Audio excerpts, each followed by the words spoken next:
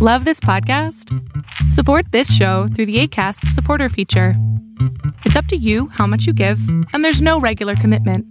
Just click the link in the show description to support now.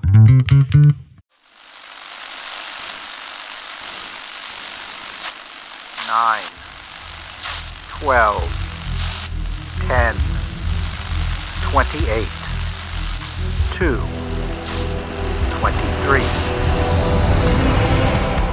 This is Deep State Radio, coming to you direct from our super secret studio in the third sub-basement of the Ministry of Snark in Washington, D.C., and from other undisclosed locations across America and around the world. Hello and welcome to another edition of Deep State Radio. I'm your host, David Rothkopf, and I am joined, as I am every week at this time, by Ryan Goodman of Just Security and NYU Law School here in New York City. Hi, Ryan. How are you? Pretty well, David. Thanks. And in Washington, D.C., Dr. Kavita Patel, formerly of the Obama White House, Brookings Institution, and she is a practicing physician. Hi, Kavita. Hi, David.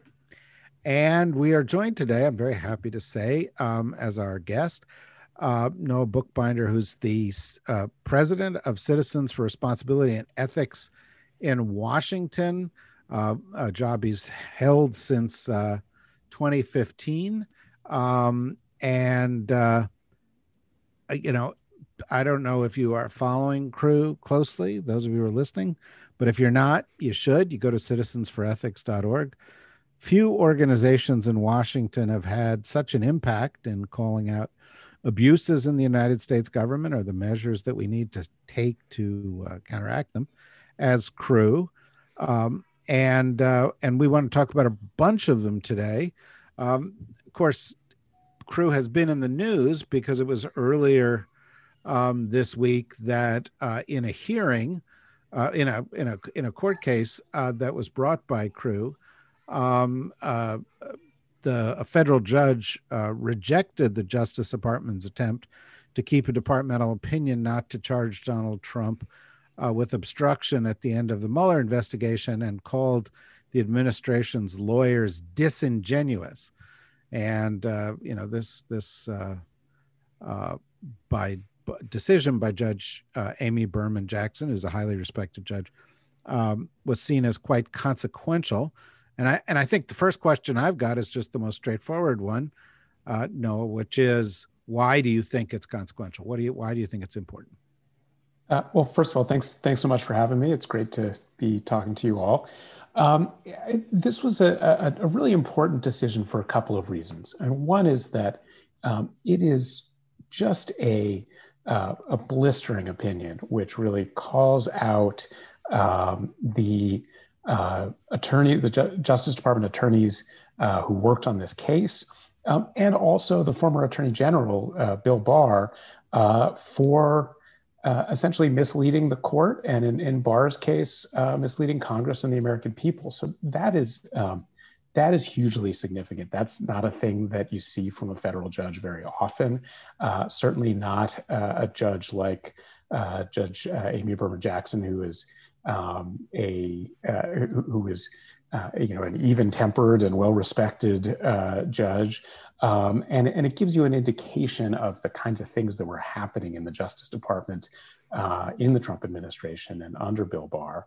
I think the other thing that's really significant is that, at some level, I think we sort of knew what was happening after the Mueller report came out. We sort of, anybody who was paying close attention, I think, had a sense that that Attorney General Barr set out to kind of twist what was in the Mueller report and, without regard for the law, act to protect then President Donald Trump. What it seems like from Judge Jackson's opinion is that now we kind of have proof of that.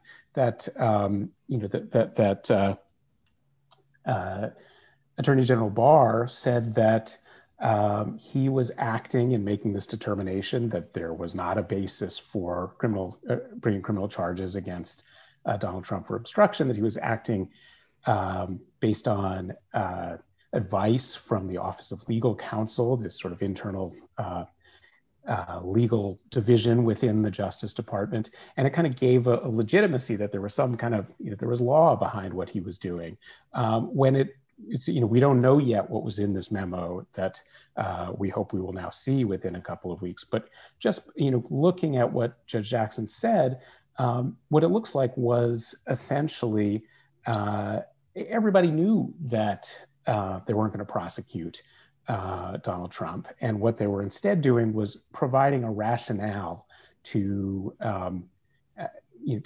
sort of give him a fig leaf to do what he wanted to do politically. And I think that's really, really significant when we look at how, the Mueller report, which really was this exhaustive and utterly damning investigation, was kind of dismissed after it came out, in large part because of what Barr did. Ryan? Just following the same line of question about the longer term or broader implications of the decision, do you think that this makes it more likely that there will be some form of accountability coming out of the Justice Department, a kind of a look back at the actions of Trump in particular? Because you could say that what this amounts to is a demonstration from a federal judge that the fix was in, just, as you described it, that the Attorney General was acting not on behalf of Justice Department principles, but misleading a court more recently, but all in an effort to shield the president personally. And you would think at a minimum, Attorney General Garland would have to say, we need to look back and now revisit the case that was closed by his predecessor. Do you think that's one way in which this might cash out in terms of those kinds of implications for Trump? And do you think there are any kinds of implications in addition to the public legitimacy or the aura around Attorney General Barr with respect to any legal liability that he might have when it comes to questions of like obstruction with respect to the particular case that was that he was handling with respect to the Russian investigation?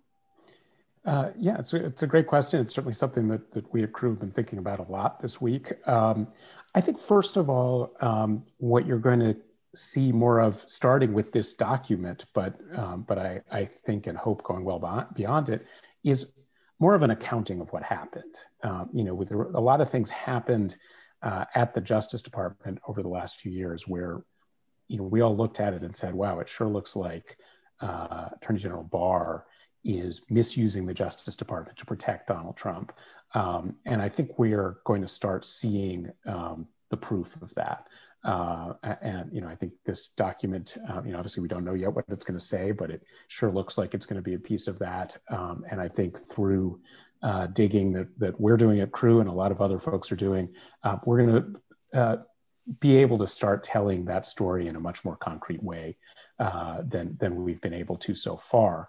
But I do think that there does need to be a re-examination. Everybody sort of has forgotten about the Russia investigation and the Mueller report. And we've, it's ancient history, but it's not really ancient history. It's something that happened. The conduct that he was investigating happened just a few years ago. The report was just a couple of years ago, and essentially what Robert Mueller said was, we can't prosecute him now because he's a sitting president. But if you look at the actual content of the report, it was presented tremendous evidence of repeated obstruction of justice, and it now looks like the effort on the part of Attorney General Barr to suggest that there wasn't sufficient evidence wasn't based on law, that it was based in politics, and an attempt to cover for Donald Trump. And so I absolutely think that, now that whether or not you think that that the opinion is valid that says that you can't prosecute a sitting president, it doesn't really matter now, because Donald Trump's not the sitting president. And, somebody needs to go back and take out the Mueller report and say, what do we do with this now that he's no longer the sitting president? I think that is, that's not the easiest thing to do politically. I think there's a lot of pressure on Attorney General Garland and President Biden to sort of turn the page and move forward. But ultimately, you need to have accountability if we are going to be able to fix the problems in the system that we've seen, if we're going to be able to restore the American people's faith in democracy, so they don't see that, president can do whatever the heck they want and get away with it, and if we're going to deter this kind of thing in the future.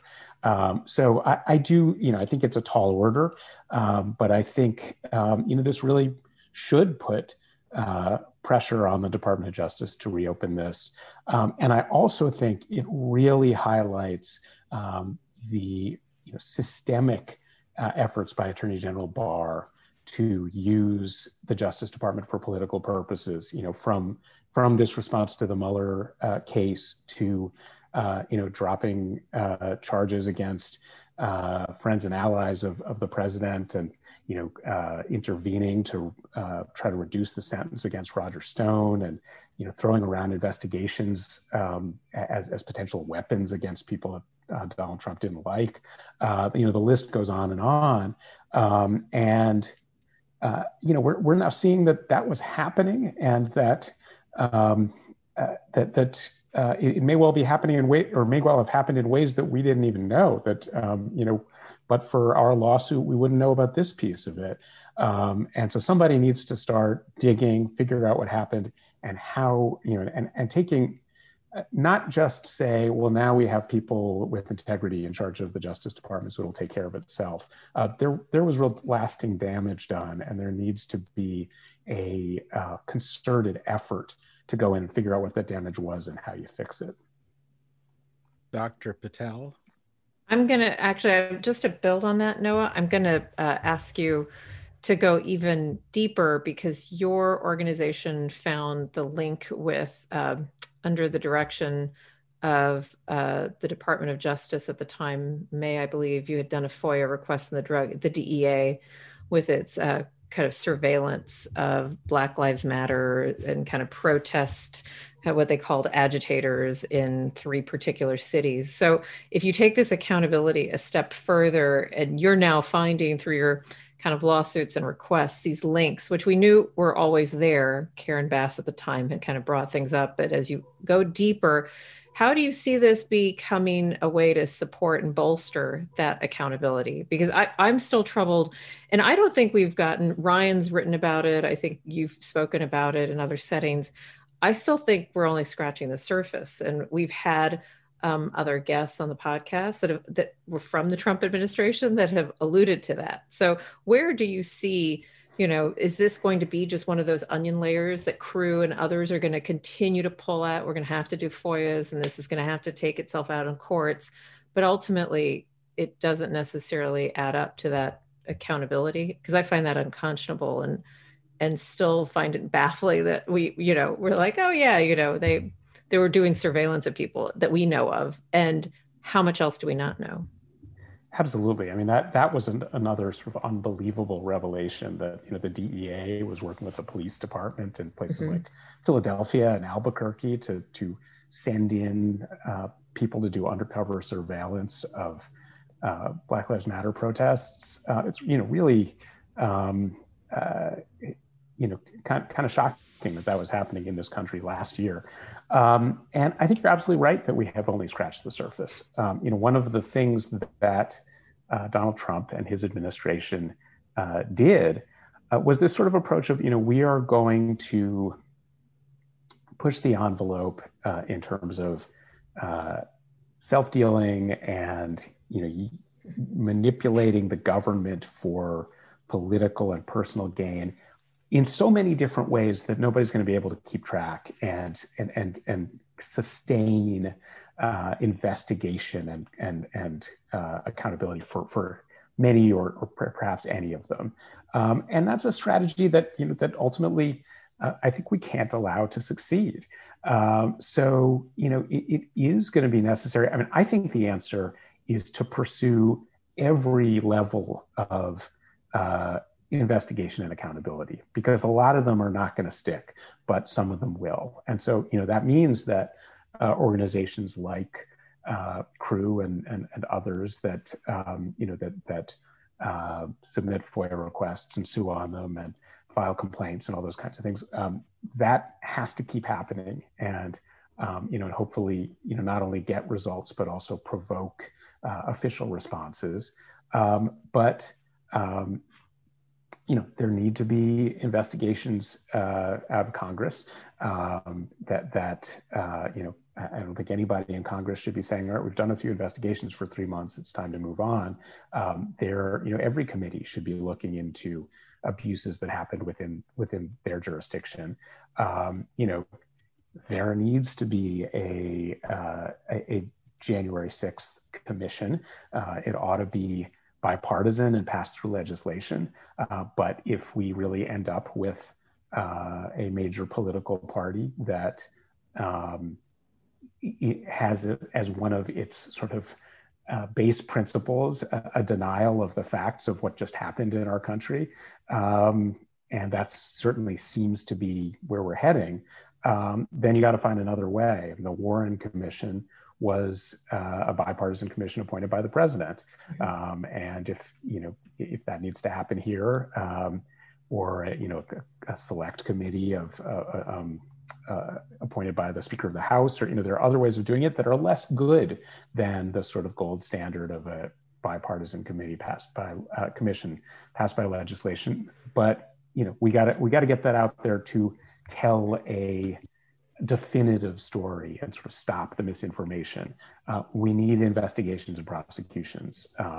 We're seeing some of those happening at the state level. There's the Manhattan DA, the Fulton County DA in Atlanta, and the New York Attorney General. There ought to be, I understand the hesitation for federal prosecutions. You never want one administration coming in and going after the preceding administration, the previous administration. But these are extraordinary circumstances. These are abuses the likes of which we've never seen, and they can't be allowed to stand. So that needs to be happening. Agencies should be doing their own internal processes, either through inspectors general or other appropriate processes.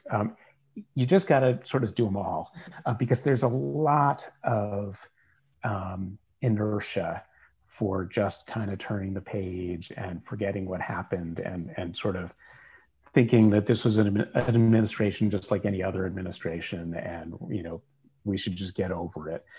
And that's going to, I think, probably take out some of the avenues of accountability that you should have. So we need to be pushing for all of them, I think, in the hopes that as many as possible stick. Just following up on that and all of these questions, and what I'm about to ask may be unanswerable, but listening to you, sharing your views on every single thing you've said, it strikes me that inertia has a big advantage in this. And that, in fact, the Trump administration, Trump bar, et cetera, via inertia and disinformation, seek to essentially take the path that Trump has always taken, which is delay, delay, delay. If somebody brings you to court, delay, find ways to postpone it. If in Trump world, 12 years later, when nobody's paying attention, you settle. But in this particular case, Donald Trump's not going to be here in 12 years. And some of these other guys may not be here in 12 years. And so if they can postpone it long enough, they win. And by the same token, there does seem to be a reluctance by leaders in the Democratic Party to be too aggressive on this. The president has expressed reluctance. Nancy Pelosi has been sort of hesitant at times. There is no, we had an insurrection in the United States. People stormed the Capitol. People died. 600 people have been arrested or something. There's no commission. The Republicans say the commission's got to look at Antifa, not even an organization. They're stalling on this. And Merrick Garland seems to be taking a very sort of appropriately judge-like arm's length view with regard to all of it. And my question is, in that atmosphere, what can trigger real action? Because my guess is you're going to end up with the Do-It-Yourself Commission. The Do-It-Yourself Commission is you guys and some other people doing FOIA, doing investigating, some journalists, until there is something so egregious that people can't look away. Surely you've thought this through. What do you think that is? So, I think, first of all, I have thought a lot about this and agree that, there is real hesitation. I mean, it's amazing that here we are, not even 4 months out from an attack on the Capitol, and nobody's really, there are prosecutions, but nobody's really doing a comprehensive effort to say what happened and who's responsible and what you do about it. But I also, I do actually think that there is some hope for a larger scale, sort of officially sanctioned effort at accountability. I think that, an administration takes some time to get stood up and going, and they were facing a pandemic and economic crisis and a whole lot of other crises. And I think, they didn't want to lead with accountability and democracy reform because I think it's it seems unseemly to go after the last guys, and it's hard. It's inherently it seems inherently partisan and political. But I think one of the things that has happened is that it's become more and more clear that it's not going away. That you have a whole party which followed up this insurrection with efforts in states all around the country to make it harder to vote. And I think that and that is slowly sort of creating a criteria for continued, certainly leadership and maybe membership in that party that involves, denial of what happened in a democratic election and loyalty to a former president who tried to overturn an election and incited an insurrection. And so I think you have a lot of folks who sort of didn't want to deal with this, who are realizing that they may have to, certainly in terms of reforms and legislation, and maybe even in terms of accountability. So I haven't, I remain hopeful that we are sooner than later getting to that point. But I also agree with you that a crucial piece of that is folks like us on the outside continuing every day to dig and hopefully kind of find the things that will cause enough public outrage to speed that process along, because it's a narrow window. It's going to be harder to do anything to do real accountability in 2022 and maybe impossible by 2023. So you got to move quickly. And, I think that, showing the ways that Attorney General Barr lied and covered up for Donald Trump, that's a thing that could stir some people up. We are every day finding more and more sort of graft and corruption by Donald Trump. They're sort of, things that that maybe don't seem that huge individually, but really start to add up of, thousands and thousands of dollars spent at Trump properties by the US government and by taxpayers. You see this sort of, outrageous responses to Black Lives Matter protesters contrasted with tepid responses to an actual insurrection at the Capitol. So I'm not sure what the thing is that's sort of going to tip the balance, but I think, you keep pushing on all of these fronts, and maybe one thing, maybe 100 things, keep this in front of people and help to make it clear that this is not going to go away, that until there's real accountability, until there are real reforms, the Trump administration's abuses are going to keep shoving themselves in people's faces and keep on, threatening the democracy in a very current way. Ryan? So one wild card, so I'm just trying to think of different wild cards that also might shake things in different directions. And then one element of that is how you might read the trajectory of the Justice Department, including how the Justice Department might respond in the particular case that we started out discussing. But two developments are the Giuliani warrant. So that seems like something potentially very significant in that he seems to be in criminal jeopardy. And as many would say, he's not, he's going to try to avoid any night in jail so that he might very well flip and speak to all sorts of things that he knows about with respect to Trump. But the fact that the Justice Department might be going after him pretty strongly, that's one in one direction. And then the other one is a little bit of a mixed signal, which is the Roger Stone tax case.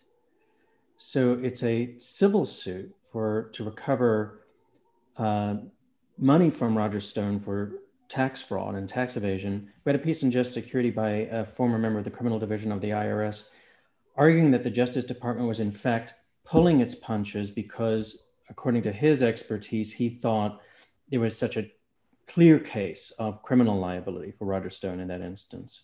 So there's a little bit of a mixed signal there. But maybe they're just trying something like first steps towards building something more significant with respect to Stone. So you've tried public corruption cases. If you were to try to read the tea leaves of what we have so far, what might you see with that? And then also just to draw in one piece from Kavita, Kavita, last week you had mentioned that you had spoken with colleagues who are hearing that Garland is using the word accountability in his conversations with staff. And that's potentially pretty significant now that he and his senior leadership is in place. Maybe that's partly what they've been waiting for. So what we might see coming out of the Justice Department over the horizon, that's the question. I think in some ways it's not surprising that the sort of first significant kind of criminal action happened in a case like the Giuliani case, in part because the U.S. attorney's offices further out from Washington, particularly, sort of very confident and powerful U.S. attorney's offices like in New York, have always felt, I think, more free to pursue their cases and to do it with less fear of, what kind of pressure they might get from Washington and how it might look. The Southern District of New York, the Eastern District is similar, have a reputation of sort of doing whatever the hell they want and kind of daring Washington to stop them. And if there are folks in there who think, who are working on an investigation and think there is something there, they're going to be really inclined to try to see it through. I think that there was, there were extraordinary efforts, as best as we could tell, in the Trump administration to try to take steps to curb even those offices outside of Washington that might have been inclined to get close to people who were allies of the president. Some of it still happened. I think in Washington, there are probably residual effects from the very real efforts by Attorney General Barr and others to intervene and protect Donald Trump and his allies.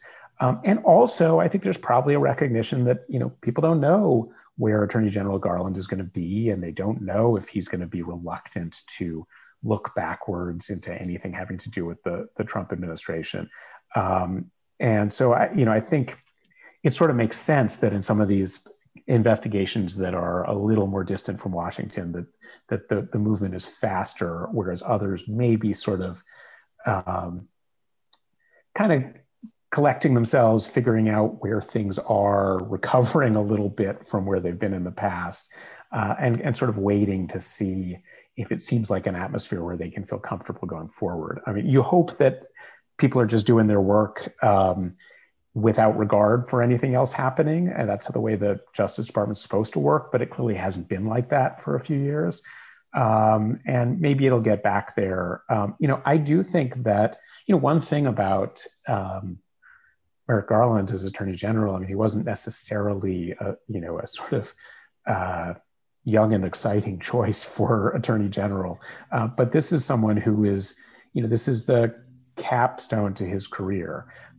He's not looking for another job at this point, and I would hope that he would look at what happened both within the department and more broadly in the government and be so outraged that he thinks there really does need to be accountability, and he has to make that happen, even if it's politically difficult, even if it attracts hostility to him, and it may be that it may ultimately be that it's easier for him to go there than for President Biden to go there. I don't know what he's going to do, but I hope that, as tempting as it would be for Attorney General Garland to say, like, we're not going to get involved in things that are politically explosive, that he will instead say, it's just crucial to the democracy and it's crucial to the future of this department that we get to the bottom of what happened and prosecute when there were crimes. And I think there's, so it doesn't surprise me that it's taking a little time for us to get an answer about where he is on that, but I think I'm hopeful that he'll get there. Kavita? David, can I ask Noah a question that's not about Barr or Trump? Well, you're a co-host here, Kavita. You can ask me about anything you like. I'm actually going to do something that we tend to not do, which is looking forward, but also putting Biden on the spot, because we've had many conversations, Noah, that there's a lot about Biden you just can't. It's hard to criticize. He's just been kind of, in some ways, especially as a someone who can influence and make friends, pretty successful to date. But I do have a question. I think it was one of your colleagues who wrote about this, and I survived. I came into the Obama administration when we had Norm Eisen, pretty strict ethics requirements. Very, very kind of any history of lobbying, et cetera. And I think the Biden administration has been trying to do something similar, but for very obvious reasons. We had one of the most unethical presidents. So I think there was a desire to show that we're recalibrating. How does it look? We talked about Garland, kind of why he makes a lot of sense. Vanita Gupta, who I have a lot of respect for. Can you speak, if you don't mind, about where there are blind spots, where there are holes, where there is progress that still needs to be made, where the Biden administration hasn't had the courage to push ahead on anything from ethics to transparency to accountability inside the administration? Do you mind just giving us your brief thoughts on that? Sure. I think, as you noted, in general, the Biden administration's been doing pretty well, has a good start on ethics issues. I think actually in terms of their the ethics executive order, the sort of the baseline for what's expected of White House and senior administration officials, they started in a place that goes way beyond what the Trump administration did, but actually beyond what the Obama administration did. And that is very much to their credit. So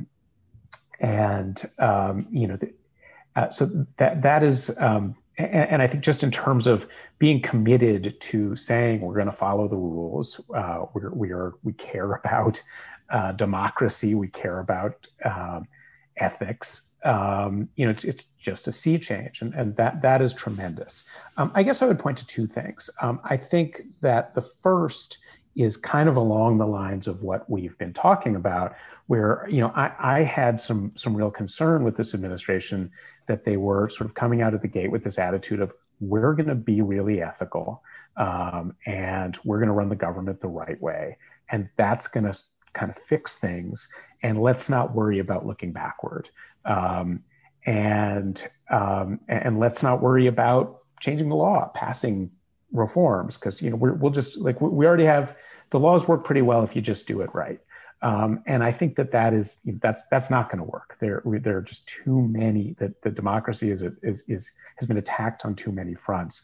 I actually think that, particularly in light of the voting restrictions in Georgia and Florida and elsewhere, this administration is starting to look in a different way and say, hey, we really do need to, we do need to pass legislation on democracy, which includes voting, but it also includes ethics. It also includes money in politics, where maybe they didn't come in with that as quite as high a priority. So I think that's, there are questions there, but the signs we've been seeing recently are actually pretty positive. I think the other area, which, I have some concerns about, is transparency, is that, everybody's pro-transparency until they get into office, and then they don't want anybody, sort of looking at their internal conversations and questioning what they're doing. And it sort of goes with the territory. I think there have been some good signs from this administration. They did commit to releasing White House visitor logs, which is a thing that the Obama administration did, although only after we sued them, but they did get there. And then the Trump administration stopped doing it, and the Biden administration has said, we're going to do that again. What they aren't doing is releasing any logs of online meetings, which is basically all of them right now. I've noticed that. And, that seems like a, kind of giving themselves a pretty big loophole.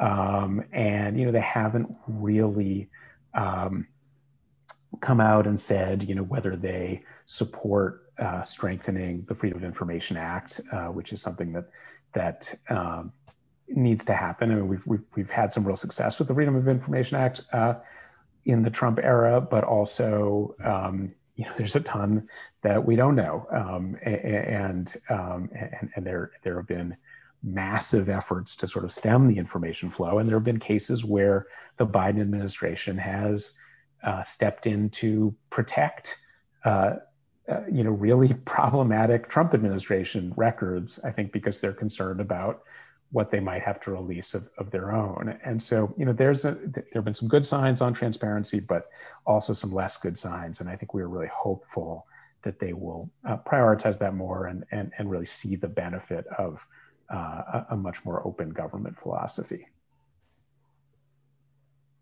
I have one more quick question, and Ryan and Kavita, if you've got one more quick one, we can do it. We should keep each one of them to about a minute or two. But and this is obviously a big issue, but I was reading somewhere, I think it had to do with one of these cases this week. It was talking about the deference that prosecutors were showing to Trump as a former president, not just as a sitting president. And I think back on the Office of Legal Counsel memo about prosecuting a sitting president, which is a memo. It's not law, but after a number of years, it starts getting treated as law and as precedent, and it defends one administration after another and gets locked in there. This idea of deference to to a former president, to me, is completely antithetical to the idea of equal justice under the law. And that, you talked about, well, he's not the president anymore, so he's got to be treated the same way. But he's apparently not being treated the same way. And my concern is that becomes a precedent too. And does that worry you? It does. I mean, I think there's a somewhat legitimate basis for being cautious that, we don't want to be in a country where every new president comes in and prosecutes the previous president. That is a way that autocratic countries often work. And I think everybody's a little skittish about that. But that shouldn't be, that shouldn't grow to mean that you can never prosecute it when there is actual and extraordinary wrongdoing. And, with Donald Trump, it's not, one crime or one set of conduct. There are whole areas of criminal conduct that he appears to have committed in his time in office.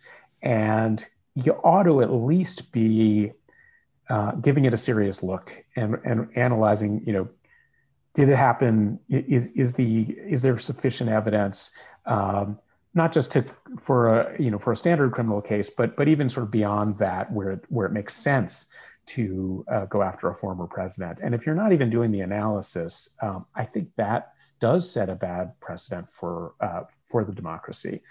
I think it is still early to talk about sort of how they are treating a former president, and there is time to turn the corner on that, although not a ton of time. And so I think it does need to happen. It should be searching and searching analysis with a high bar, but it does need to happen, and they got to be willing to pull the trigger if the case is strong enough. Quick question, Ryan. I just want to return to something you said at the beginning on a January 6th accountability, a commission or something like that, and what Plan B looks like. You mentioned a kind of a Warren Commission executive body, which I think not enough public attention has been paid to that as an option, and then the other one being a kind of a select committee. When do you think the decision has to be made to cut bait with respect to trying the bipartisan independent commission route, especially seeing how the Republican Party is purging somebody like Liz Cheney, so they might not be a partner across the table for something like that. So when do you think that one has to make that call, that time has elapsed, we've given Plan A its due, but now we need to go to Plan B? I think there should be a little more time. I think there's, Nancy Pelosi just in the last couple of weeks went back with a new eminently reasonable proposal. You got to make an honest effort at, I don't know if actual discussions have happened around that, they need to.